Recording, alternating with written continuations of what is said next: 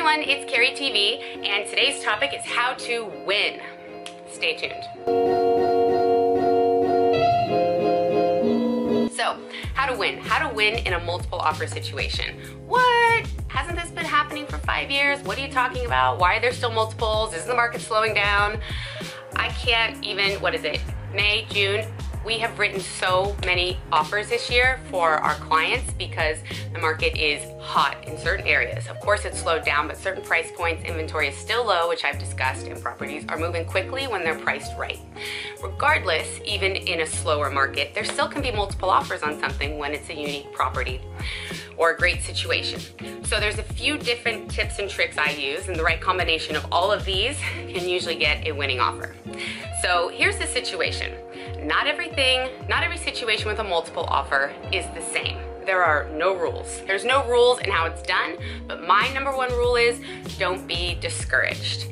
Don't stress out because you're in a bidding war or you're in competition. It happens. There's limited supply of unique properties, and hey, it's okay if you've got the right combination of the price you want to pay, the terms, the right agent, seller, it will all come together. If this property happens to not work out, there is another better one for you. I believe in good energy, and I believe the people I work with are in the same position, same boat, same reasoning, and also know that something else will come along and be great. That's kind of like rules in life in general, right? So every situation is different with a multiple. Here's how it can work. The seller can put their property on the market, an offer can come in, and they can take it like that. There's no deadline, there's no time frame, no expectations. They get an offer, they take it, that's fine. There's other times where they can put a deadline.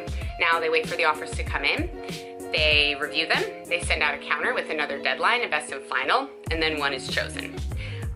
There's another situation where they can set a deadline, whether it's the first round or the counter round, and someone can come in and write an offer and take the property before the deadline.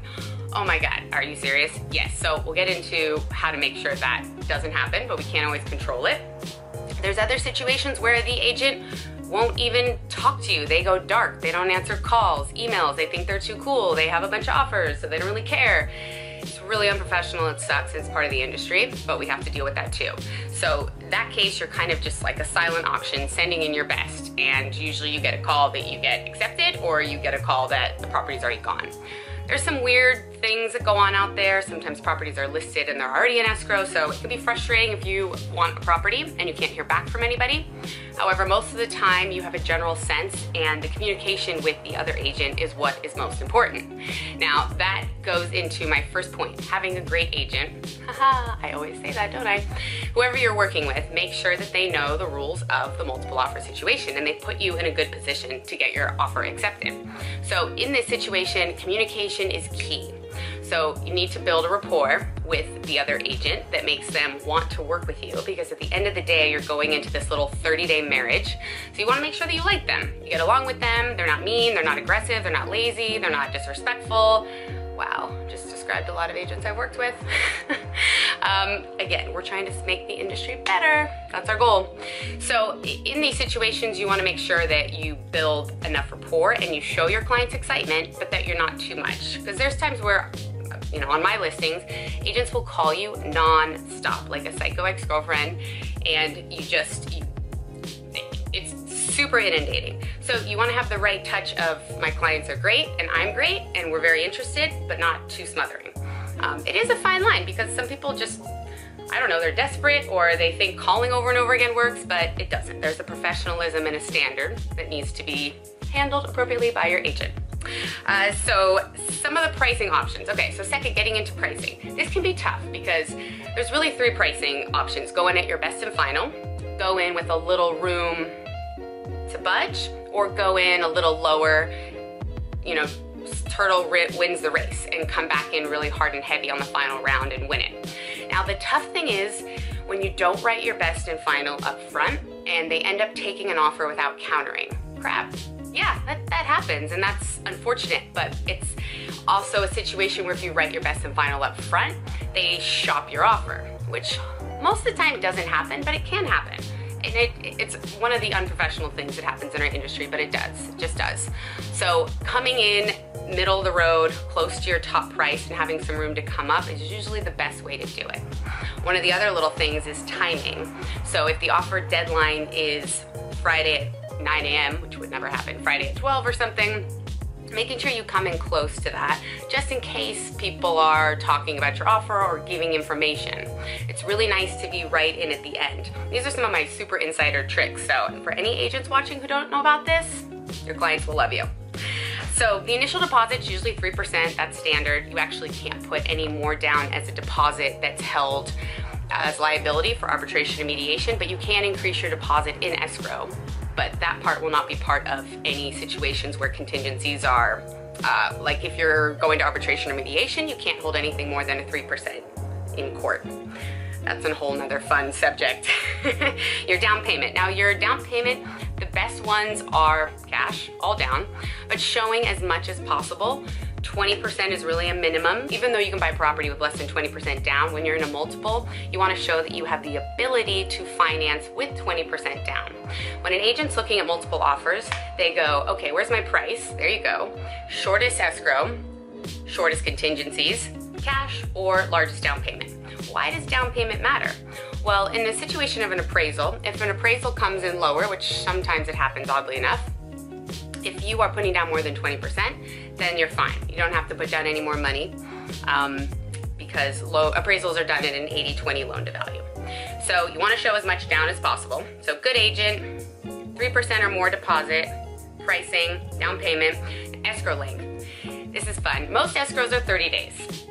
Could they be 21? Absolutely. If everyone is on their game, they're getting all their paperwork in, they're working together, nobody's too busy. Like the lender sometimes can go AWOL and you don't know what is going on. They're just too busy, too many loans on their plate.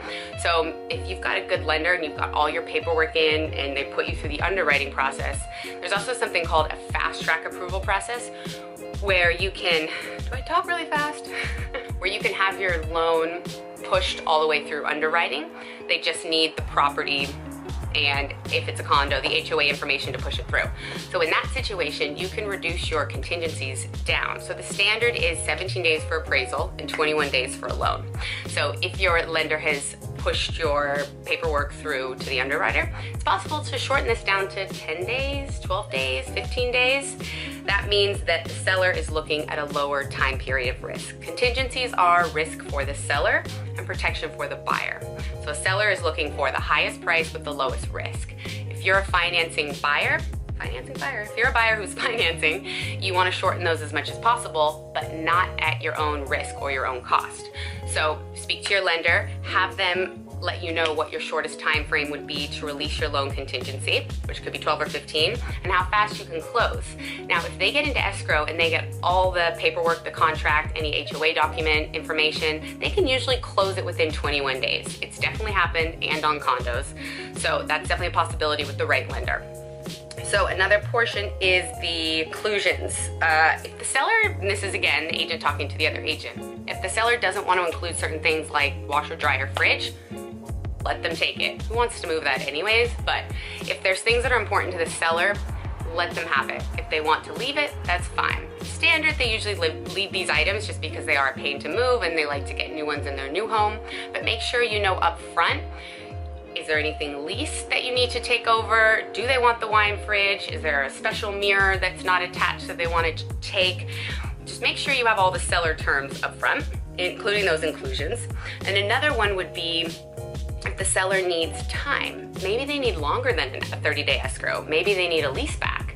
If you're able to offer them flexibility where they close on their property and they lease the property back from you for less than 30 days, that could be a big benefit to someone who's in a rush, because there are people that can be in a rush. Maybe they're moving out of their place, moving into state and need short-term housing or something complicated. So just being able to be as flexible as possible with the seller is perfect. Now in all of these situations, everyone can be different. Every seller can have a different length of escrow, different inclusions, different points that are important to them.